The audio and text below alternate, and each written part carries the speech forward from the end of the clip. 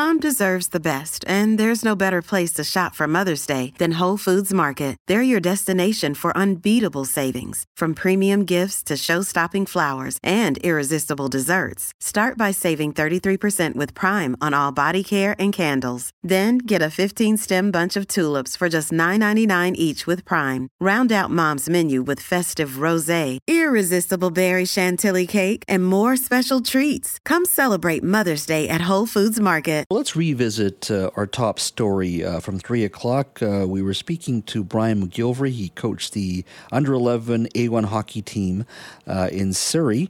And during a game in February, Mr. McGilvery pulled his team from the ice, and his team had 15 players of South Asian heritage. And during the game, the players said they were called monkey, the N-word, and banana by the opposing team. Mr. McGilvery said he talked to his fellow coaches on his side, and they agreed that it's best to pull the players from the game. They left the ice, and of course that led to a 30-day suspension for Mr. McGilvery and the disqualification of the team from the tournament. He was ultimately suspended by Surrey Minor Hockey Association in March, and now he is disqualified for participating. Of course, parents and players are not happy. Mr. McGilvery did speak to me at 3 o'clock along with Justin Saison, who is also an assistant coach there, and he also has a son who plays on the team. Here's Mr. McGilvery commenting on what transpired. One of our players, our best player, came and said to me and the other coaches that he was being called banana. We had gone as a coaching group, there's literally like 3 feet, and just let the coaches know. The coaches said that was their code word for our player because he was their best player. I stated to him, along with the other coaches on our team, that, that's like not making him feel good. And unfortunately, kids are kids, and it escalated from banana to those other words that you said. There's kids on our team on the bench at this time that were crying. They didn't want to go back on the ice. As the head coach, I brought the other coaches in, and as a group, we made the decision that this was unsafe just for their mental well-being at the very least. Now, Mr. McGilvery, as he said to me, has been coaching since 1989. That's been 34 years. Now, this may be an issue where a coach doesn't have the power to pull his team. And this may be a process over common sense to a certain degree. But Mr. Saison and Mr. McGilvery talked a little bit about what they'd like to see for Surrey Minor Hockey. Take a listen. I think who really let us down is BC Hockey. They had their investigation and still found Brian worthy of a 30-day suspension, with all the context that they received. I think that they have to have better policies in place. They need better education for the referees and for their staff on how to deal with these situations. I think that there has to be an understanding of just going back to just mutual respect for everybody and where everybody comes from and everything else. I think at the end of the day as well, what I would like to see is I would have liked to see Surrey Minor Hockey step up a little bit more and have the backing of us as coaches and us as a team. Now, this issue, I'm hoping, will be dealt with in a speedy way. I know the members of Parliament representing Surrey and even Richmond have spoken out about this, asking for greater information from the Surrey Minor Hockey Association and from BC Hockey. But it does highlight some of the challenges before hockey. Some of them are much bigger and on a national level. We've also heard about Canada Hockey, Hockey Canada, and some of the challenges that they're going through, speaking before committee of members of Parliament not too long ago. Joining me now to talk a little bit about the challenges before hockey is Scott Rintoul. He's a well-known Vancouver broadcaster and podcaster. Scott, thank you for joining us. Thanks for having me, Jeff. I'm not going to have you delve into the specifics of this case, and I think things will come out over the next day or two. But let's talk a little bit about the broader issues of hockey. Is hockey healthy presently? It's a very, very good question, and I think that probably depends who you talk to. I think it's healthier than it was a year ago.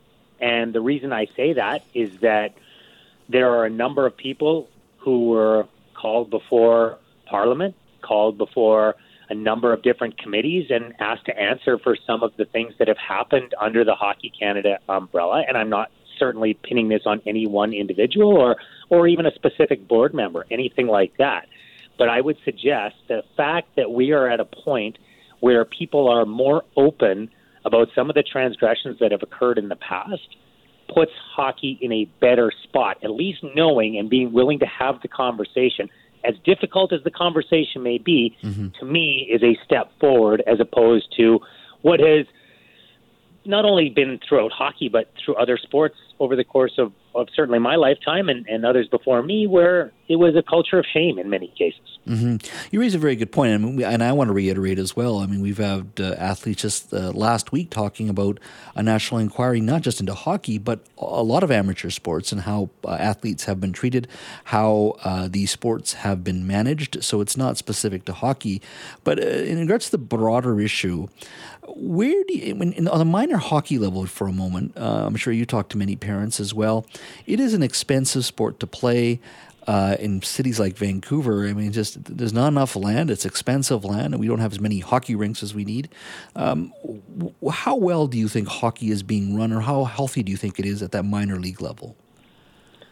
Well, likely across the country, it's still in a pretty good spot, and a lot of that has to do with a national and, to a certain extent, cultural identity of what we identify with as Canadians. And so there's always going to be that generational pull and that, well, you're Canadian, this is what you do, and that's part of the way you fit in. And it's something that we as Canadians in general have been very proud of, to be leaders in hockey over certainly the course of my lifetime and going back much beyond that. However, the points you raise are extremely valid, and this is why it's very important for Hockey Canada and the sport itself to find a way to be more inclusive, to be more welcoming, because people have more options than they've ever had before. There are certainly sports that are cheaper. We live in a city where the cost of living continues to rise, and many urban centers like ours across Canada face similar economic challenges, and parents are handcuffed to a certain degree simply by the cost.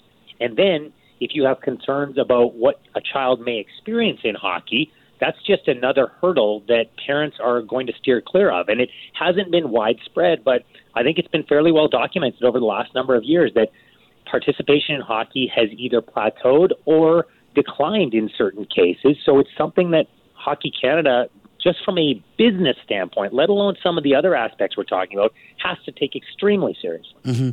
And do you think that's going to come at the Hockey Canada level, or does that have to be at the Surrey minor hockey level, the Coquitlam minor hockey level, or at the local level here where those changes need to occur? Well, it's both, quite frankly, and that's because they all fall under Hockey Canada's umbrella, and that has been the direction that these associations have followed over the course of their years. But yes, there have to be other ways, and there does likely need to be government involvement as well. All of the issues you raise are very big ones. Ice time is hard to come by. It's expensive. There are a lot of people in minor sports now that want to make money off minor sports, and it becomes a very, very hard road for parents to navigate. And if they see other sports, and look, we've seen basketball in this country improve exponentially in the last 2 decades. Look at where both of our national soccer programs are on the world stage as far as competition. I know there's another organization that's under fire right now for other reasons, but I'm just talking about where our athletes have come through. We've had multiple MVPs in professional baseball. I can go on and on about, like, we just had the NFL draft, and a record number of Canadians were drafted this year. So other sports are coming up. That has to come at the expense of something at some point, and likely hockey, because it has enjoyed such a substantial leap forever, is going to suffer a part of that, I would think. Well, it's a fascinating conversation, and I always remind myself, whether it's a 72 hockey series, whether it's the 2010 gold medal match here in Vancouver. I mean, it's given us so many memories. It is, as you say, part of our national fabric. It is a great sport. Like any sport or any institution, it must continue to remain relevant and contemporary and reflect the moment and the time and its people. And I think it's going to get there. But boy, sometimes as a sport, it does frustrate you. That's for sure. Yeah, it certainly does. And that comes with some hard truths that need to be exposed. And I think we're going through that process right now. But I think for the bulk of us, and I don't want to speak for you, Jazz, but knowing you a little bit, I think I can at least put us in the same category as this. We want sport to be something that makes a positive impact on young people's lives and something they carry with them through the course of their life. And unless we go through some of these uncomfortable conversations and hard truths, we're not going to be able to get there. Yeah, absolutely. Scott, thank you so much for your time. Thank you, Jess. Canada may be known for its landscapes and friendly people, but beneath the surface lies a darker side of crime, history, and the paranormal. Since 2017, the award-winning Dark Poutine podcast has explored the shadowy corners of the Great White North and beyond, delivering chilling tales from a uniquely Canadian perspective. Hosted by Mike Brown and Matthew Stockton with over 300 episodes and fresh releases every Monday, Dark Poutine is your weekly ticket to the creepier side of Canada. Listen to Dark Poutine on Apple, Spotify, Amazon Music, or wherever you get your podcasts.